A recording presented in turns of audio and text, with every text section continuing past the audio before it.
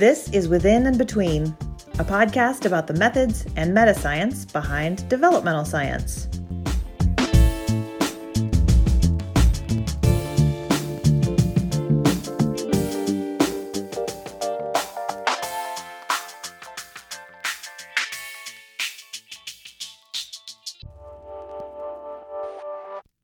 Hi, it's Jessica Logan. And it's Sarah Hart. And welcome back to another episode. Hello. Today on Within and Between, we decided we're going to address something that comes up, I would say, like almost all the time in in the field of developmental science. And that is, how do you develop a research question? Yeah, I guess it's kind of funny that, in undergrad or like high school, I guess now when we talk about the scientific process, it's just like a step along the way of the scientific process. What's the big deal? Yeah, I would actually say maybe number one, they say problem. Step one, what's the problem? Yeah. Or when you get bigger, what's the research question? Mm-hmm. Problem, then hypothesis. And you're right. I don't think we do any training of it up until probably graduate school, right? Maybe a little bit if like undergrad stats classes where you're like setting up, your null hypothesis or, and so you have a research question, but it's kind of given to you a little bit versus, you might do an honors thesis, maybe that somebody would support you or independent project that somebody would support you, but like really kind of doing it is... It's really hard. I think it's actually, it's so central to everything that you do. The literature review you do depends on the problem or research question you want to ask. The analysis that you do depends on it. The phrasing of the research question depends on the scope of the problem. So there's just so much around it. And I feel like we get this question a lot. I get this question a lot. So how do I know? How do I know that I've got a good research question? Yeah. Or even you always talk about being a methodologist, right? And one of your first things you do when you're doing a consulting, session with somebody, you're like, but what's your research question? Yeah. How do we get that like huge global concept of, is this good for kids? And like operationalize it so that you can actually test it. So maybe... I know it's sort of hard. The fundamental. Yeah. If it was easy, you wouldn't need graduate school. Yeah. That may end up being actually the whole tagline of this episode. Yeah. So then let's think about first, maybe let's define what a research question is, because I think that one of the things that's true about any scientific field is that you have a research grant that's addressing one big global problem, and it may have sort of a general goal.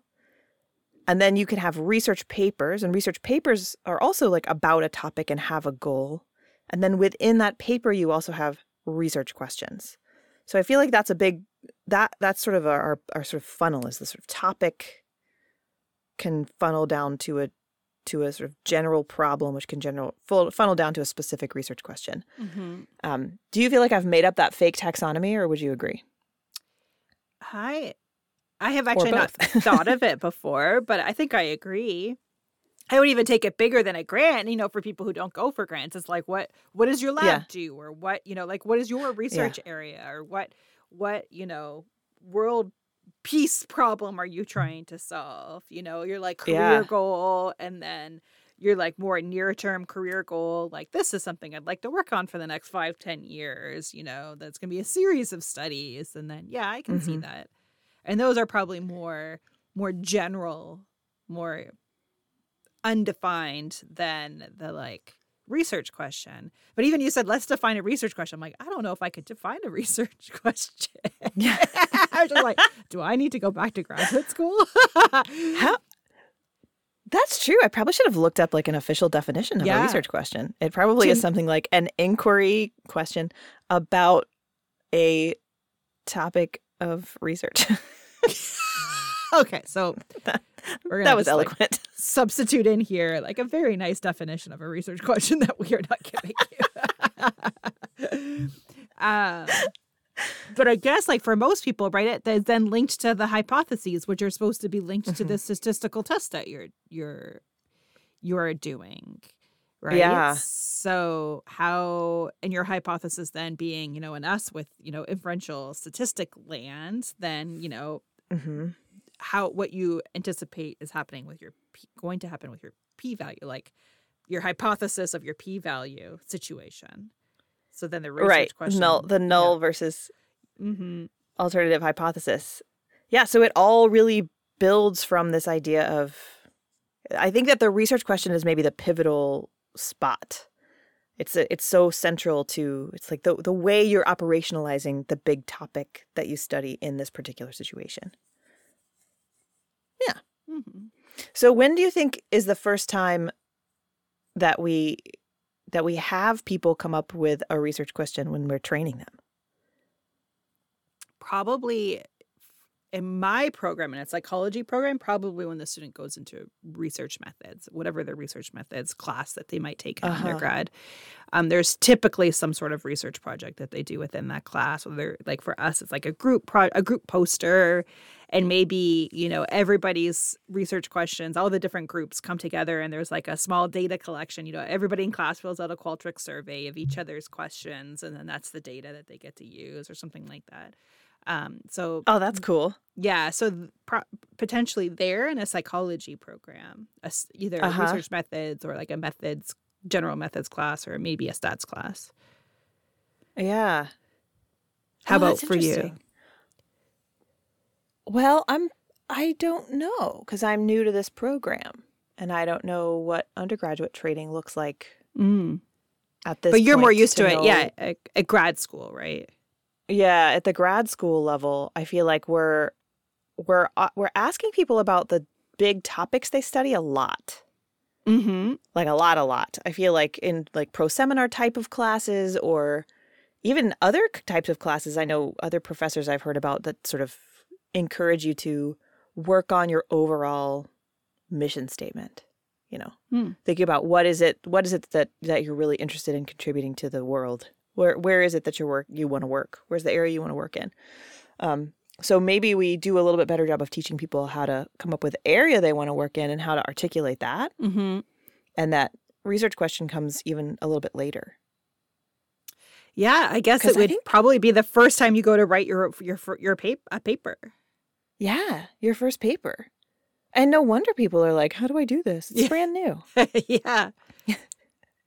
And then related to that, right, is, not only just like how do you phrase a research question, which is in itself, a thing, but also like, is this an appropriate paper-sized research question? Oh, God. Oh, my gosh. This is, so that's, yes. I mean, the number of times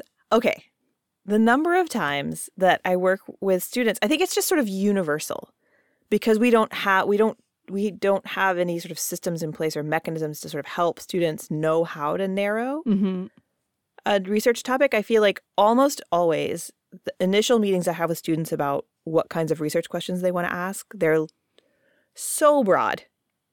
They are always so broad. Or first draft of dissertation type questions, for example, they're often things like, I don't know,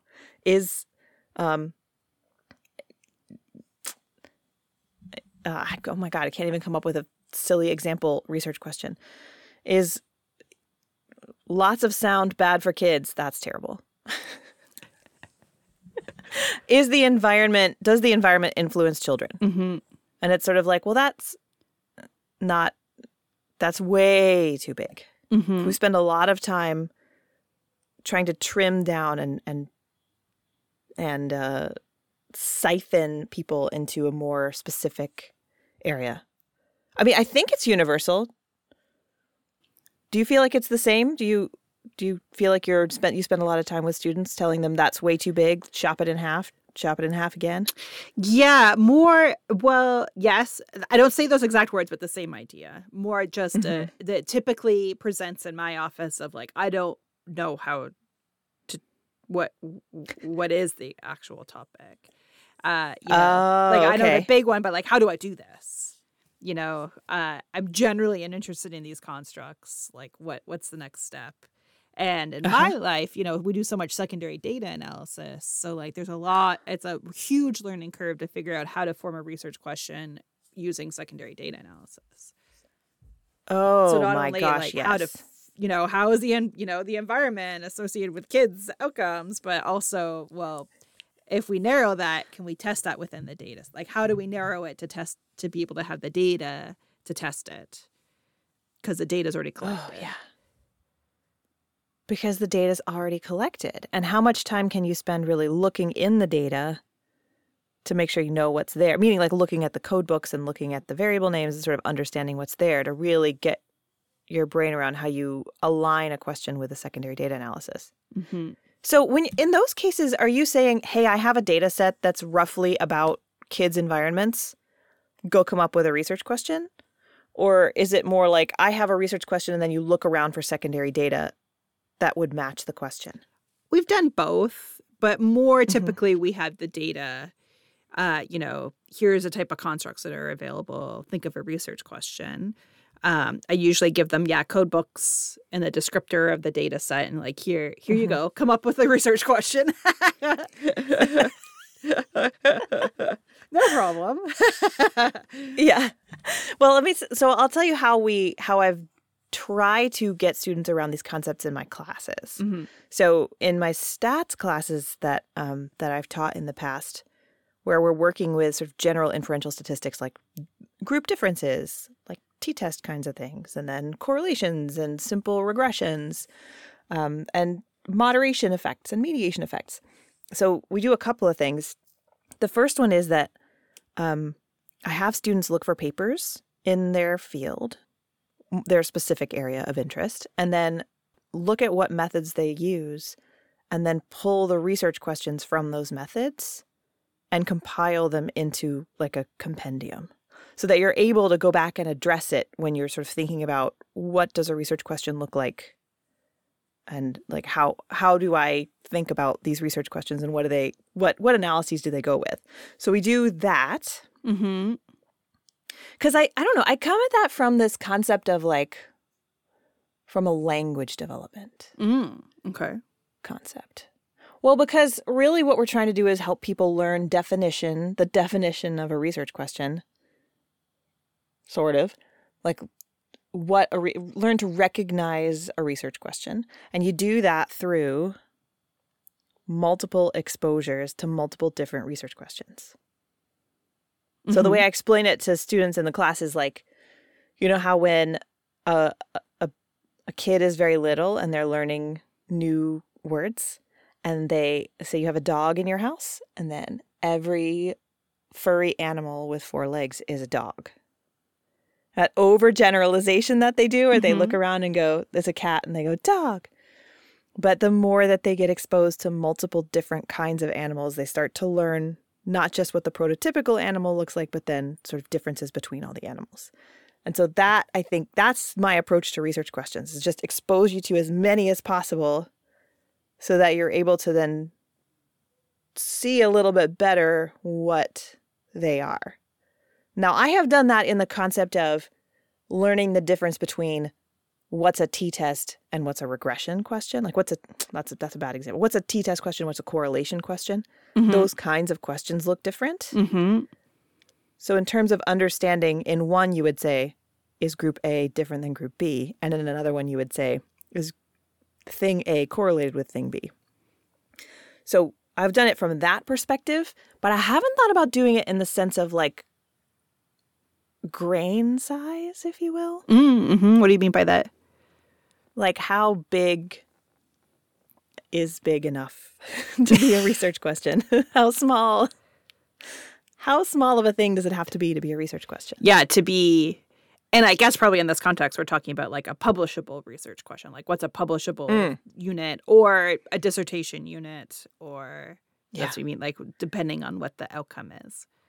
Right, depending on what the outcome is. The paper, the product, the scientific product outcome, not the kids' outcomes. What's the word I hear people using now? I hear people using artifact. Have you heard that one? No.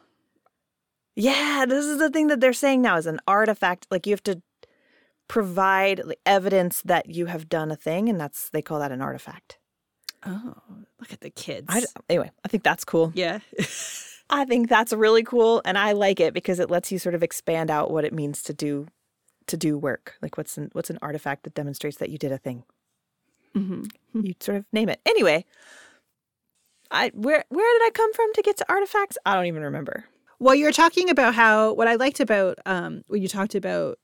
Well, I liked I always love everything that you talk about, Jess. But one thing I want to come back to is the idea of that often our research questions are based on, the statistical analysis, right? They're linked, right? That's what we talked about. Research questions go to hypotheses, go to, the method, the analysis that you're going to do. And so what makes these research questions, like on the surface, even how you said, like, is A bigger than B? Or is A, correlated with B? Like, that sounds so simple. Yeah. You're like, oh, like, why are research questions are not hard? Listen to how easy that is.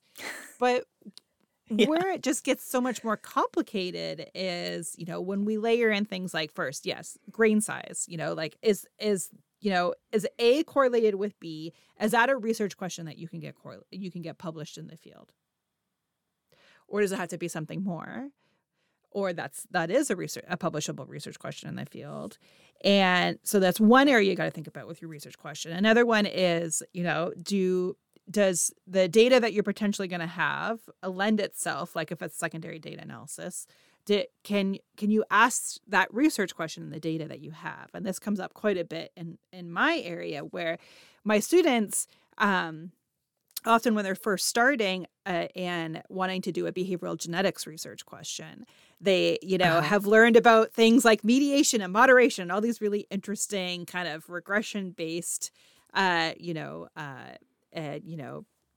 analysis. And they're like, I want to do this. I think this variable mediates the relation between these two variables. I'm like, that's okay. But there is no equivalent model in a behavioral genetics framework. So when we're using twins, the statistical analysis we could potentially do with twins doesn't have the same model. Mediation, no matter how you define mediation, if you have Barron and Kenny or whatever, none of those models exist when you're looking at twins. And so, then I'm like, that's a great research question, but we can't actually apply that within the twin question, the twin realm. So like, if you want to do the twin piece and understand the genetic and environmental influences, we can't do that then also in the context of a mediation research question the same way. You can't? I mean, not the same way. No. But now I'm like, do we need to develop a mediation model for twins? I don't know. I mean, that's for another time. That's for another time.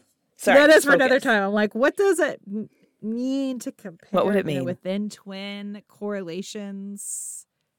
Anyway, so there's that. Like, does the research question that you do form, if you do form a nice correlational research question or t-test, mean differences, research question, can you do it in the data you have or that you want to collect as well, and then do you have then the research question, like, so that these are different problems, we talked about grain size, does the research question match the data that you have?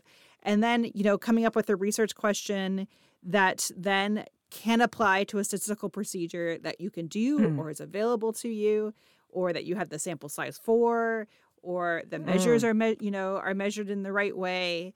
There's there's these layers of asking these research questions that are not as simple as kind of when you're in like undergrad research methods classes. Yeah. And they're like, here's how you write a t-test research question. Is this group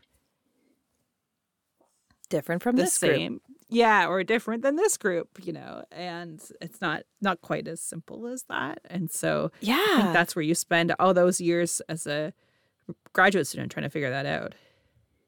Yeah, that's really well said. And I think that you're right. And in your stats classes, you're handed a scenario. We're always handed a scenario where you say, let's imagine we have kids who have received a math intervention and you want to know if the math intervention helped kids learn math. Here we go. Now let's compare the kids who got math intervention to the kids who did not get math intervention.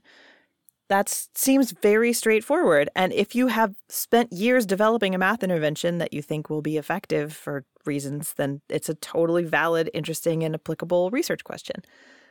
Probably not a very good secondary research question. Mm-hmm. No. Because primary effects of an intervention have usually been tested if they exist. If that exists in your data, somebody has probably already published on it before they shared it. Mm-hmm.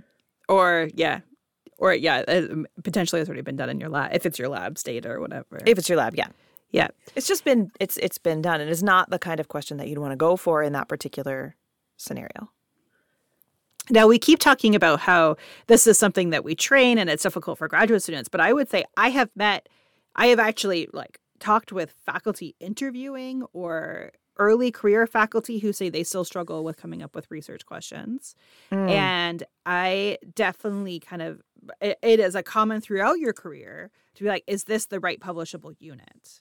Is this how I'm going to, is this how the research question or questions these days, often in a lot of papers, is this enough or is this too much? I don't want to, salami this paper. Or, this is going to be some sort of opus, like the Iliad of, of research questions. Well, I think that's really important to sort of acknowledge is that it's really, really hard. And it is sort of generally a skill that you do hone, but you keep asking and keep trying to figure it out as you keep going. So I hope that any listeners who are struggling with this are sort of would feel validated that keeps on happening. If we're all sort of struggling with that, particularly in newer areas. I think in areas that I know really, really well, or areas that I work in a lot, it's pretty easy for me to tell how big of a question it should be, how many research questions there should be, whether there should be multiple experiments. That I sort of know based on the sort of norms of that particular area. But if you're anywhere outside of that area at all, it can be really challenging to know where that should be. Mm-hmm. Or sometimes fields change. You're like, am I feeling the same thing about even my subfield? Does it feel like the field's changing a little bit? And when it's done, is my gut on this reading recent papers, this is correct? Feeling that out. And also, new statistics come around. And if you're interested in not using the same, we tend to be people who don't use the same suite of statistics all the time in our own work, and so this new statistical procedure that then changes, the potential world of research questions that you might ask. It does. It's so cool. It's so cool. I'm teaching a graduate developmental psych class, our base seminar in developmental psych right now. And, we just finished, our first week or our first content week's worth of class. And, it was all about how, your theoretical perspective can change, even what research questions you ask and what data you'll ever collect and how you even think about the world. And so, that sometimes that, your perspective and even how you've learned to ask research questions then sometimes dictates what your science even looks like, so depending on what area me coming from a behavioral genetics perspective, it is incredibly difficult for me to think about group differences questions. Yeah. I just don't. We've talked about this before. I had a meeting recently, I think you were part of maybe, where I really struggled to understand a fairly basic group differences research question because I was like, what? We're talking about means. Yeah. The mean. I just really had to think really, really strongly about it. So. Which is, as opposed to you think mostly in variance explained and sort of path analytic frameworks. Yes. But variance explained is the foundation of regression. And so oftentimes I wish that my students had a little bit more grasp of that idea of we're not just talking about means, we're talking about variances too. So I spend a lot of time forcing people to think the other way. So that was particularly fun for me. Yeah. And I'm like, what? It was no, we're talking about means. Basic means question. So anyway, long story short, part of writing your research questions or thinking about or learning about how to come up with a research question too is also within, what is like a norm within your theoretical perspective. And, what are the types of research questions that are asked, from that theoretical perspective, from the way you think about the world. And I think that maybe something that we can take away from that our listeners can take away from that is when oftentimes I think when you send people out to do a literature review, I have an excellent fancy hand gesture for literature review. Send them out to do a literature review. Thank you. Mm-hmm. Just trust her. That we ask students to sort of look at what has been cited, like how they're developing the question. But we also ask them maybe even more emphasis on what did they find and what's their conclusion. And so maybe consider when you're doing your literature review to really take a tight focus in on what the questions are. What are those research questions? And so, because that I think can help you start to figure out what a publishable unit is or what a research question looks like in that area. Start harnessing those as well. And I think you'll be surprised to see how often people don't do that. I was about to say that, Jess. I was like, how often can you actually find research questions in papers? It's because I'll say that you might struggle for some of mine. There's a problem. I'll take a problem you want to look at. But as I was like, what are your thoughts? Like, does a research question have to be an actual question? Should there be a question mark at the end of it? That's a good question. And it does have a question mark at the end.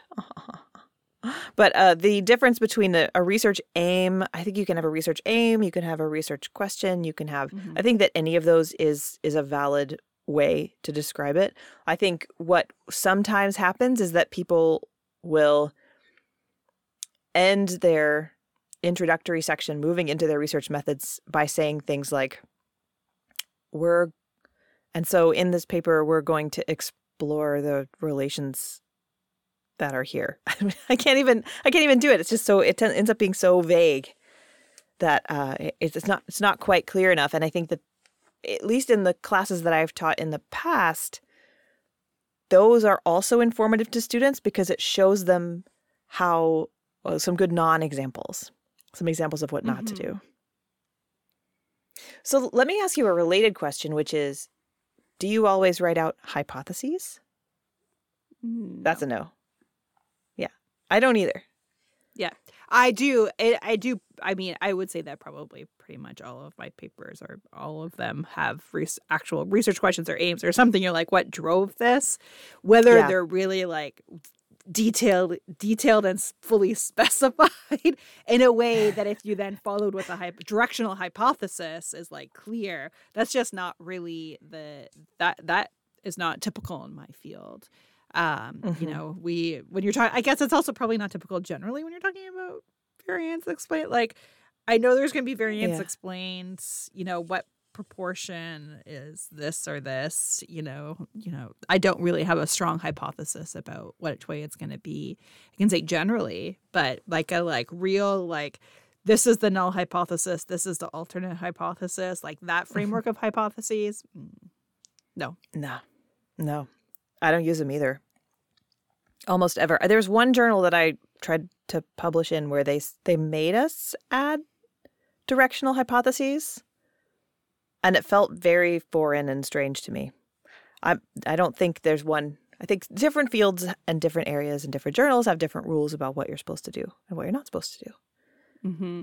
But still, Yeah, hypotheses are even more specific than research questions. Within one research question, you could have multiple hypotheses. Yeah, easy. You could have a hypothesis that this much variance would be explained and that this particular predictor would be statistically significant and important, for example. So, yes. All right. I feel like we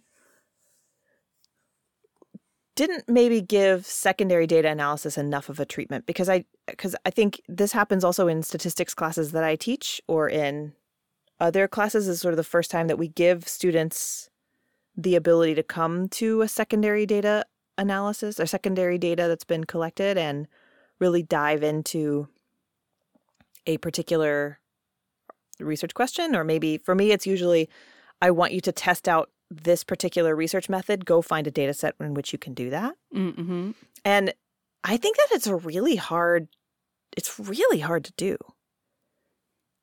Because you're trying to you have a basic topic and then you have to find data that has variables that let you test that in the right age groups. And then you also have to slightly wiggle around the analysis that you plan to do. And so it's a lot of moving chess pieces in order to really triangulate and get down to a good answerable research question with an existing data set.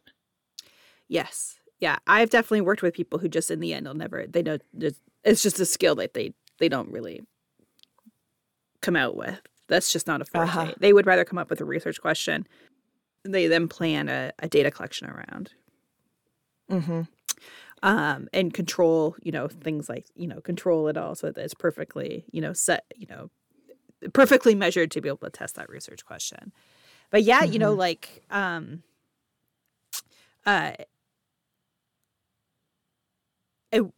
one way that sometimes I help students when they're learning it is to, when it often in my lab, it's the data that I have, right? I have these large secondary data sets. So I know why the data was collected to start with. And so I remind them that, that the easiest way to come up with research questions are those that are, that are at least have a glimpse of or a faint smell of the original aims of why those data were collected.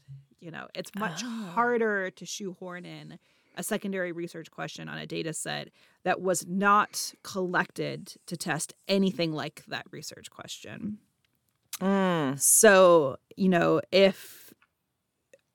but if you can come up with a research question that is in the theme of or related to the original aims of why that data was collected, then it is a little bit easier to get there. You'll find that the data is more likely to be there, more likely to be in the format you need it to be in to test your research question. And that you'll have the sample size to test that.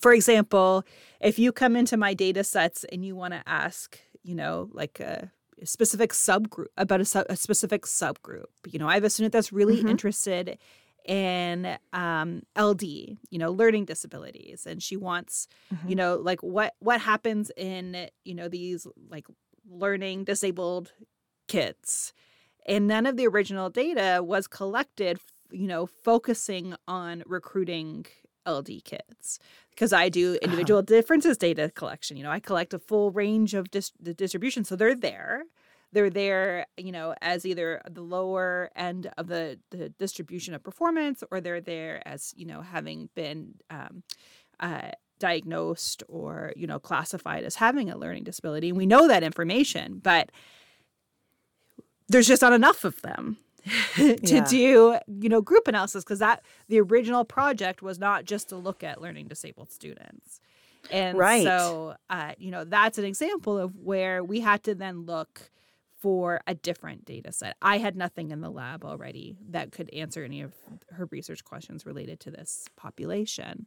And so it would have been like next to impossible to come up with a research question in the data that existed. So then it was, okay, take this research question and go out and look for data collections that existed, that could potentially have that. And then you run into issues like, okay, so we found one, that Eccles data set, when you have tens of thousands of kids or whatever, you have a bigger sample size that has these kids. And so we found them.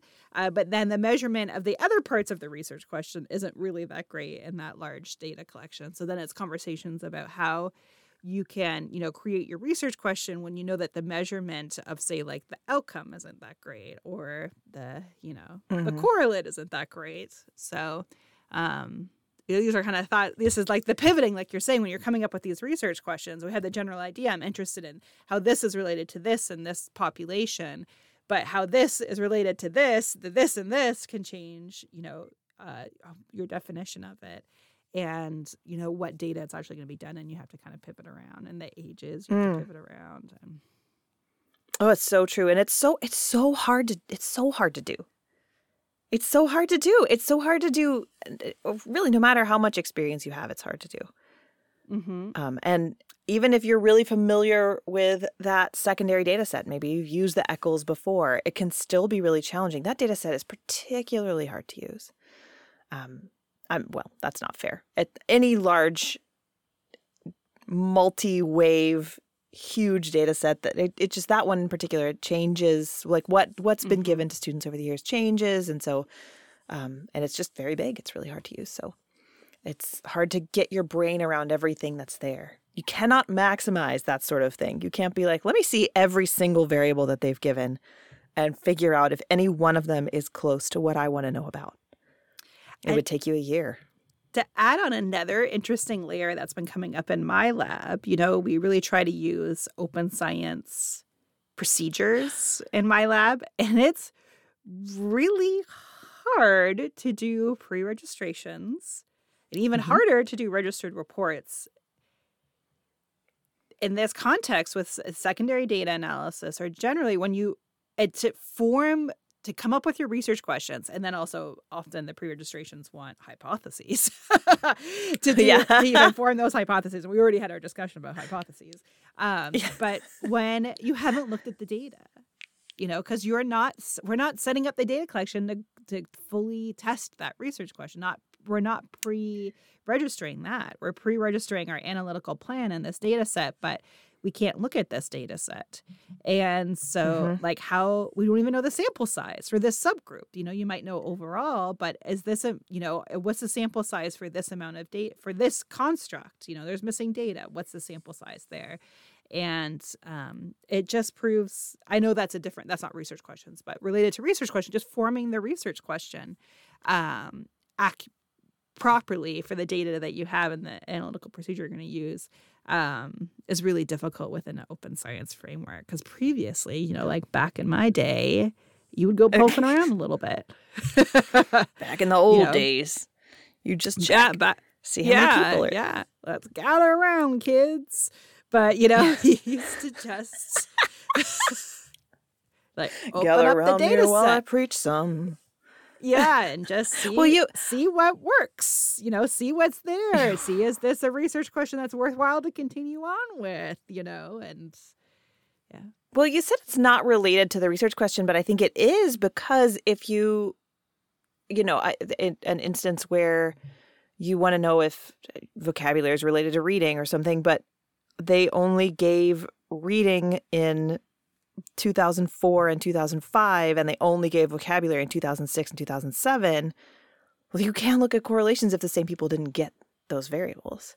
So knowing if you even have the sample to ask the question of the data set is a unique challenge, I think, for secondary data within that particular framework.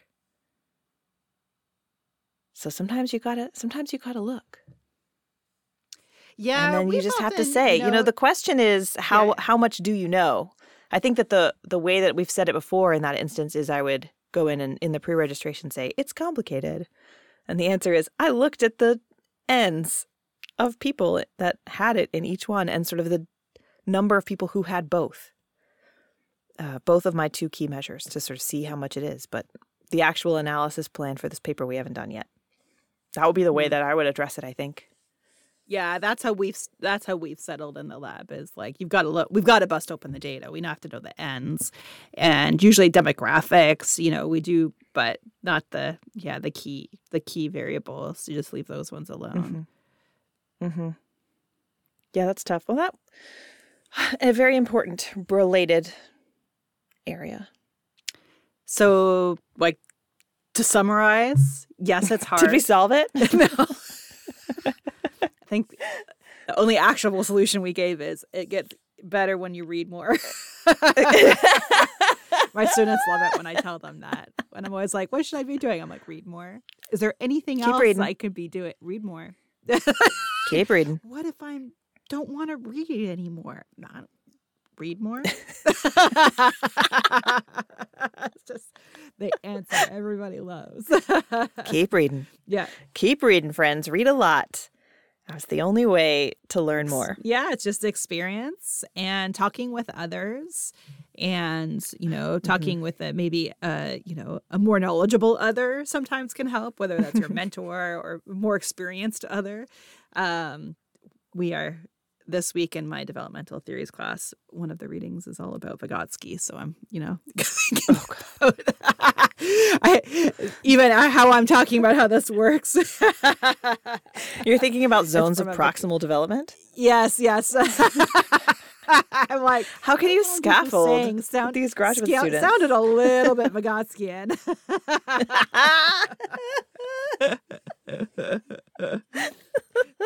But yes, that is how information is shared, and how you build and construct this information is through your social world. Yes.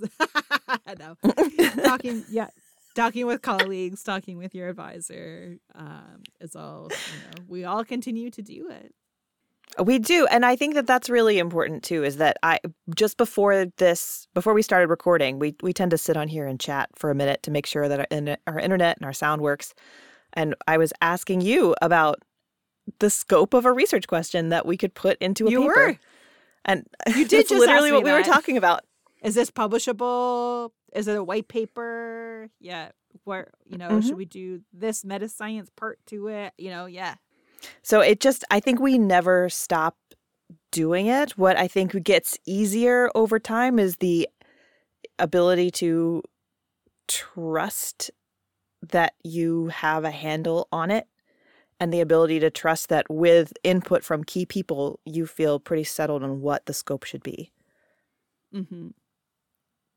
That's maybe the only thing that gets easier. Research questions are tough, and I think if they were easy, then you wouldn't need 4 years of graduate school, or 5, or 6.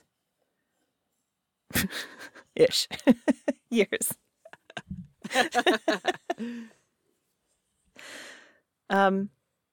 Yeah, do we have anything else to say around research questions? I mean, it really does end up being very specific to whatever area it is you're working in. So working with people who have knowledge in that particular area is just really the only way to keep getting better at it. All right, then. Keep reading. Keep reading, and next time you read a paper, try to highlight where the research question is. Add that to your reading.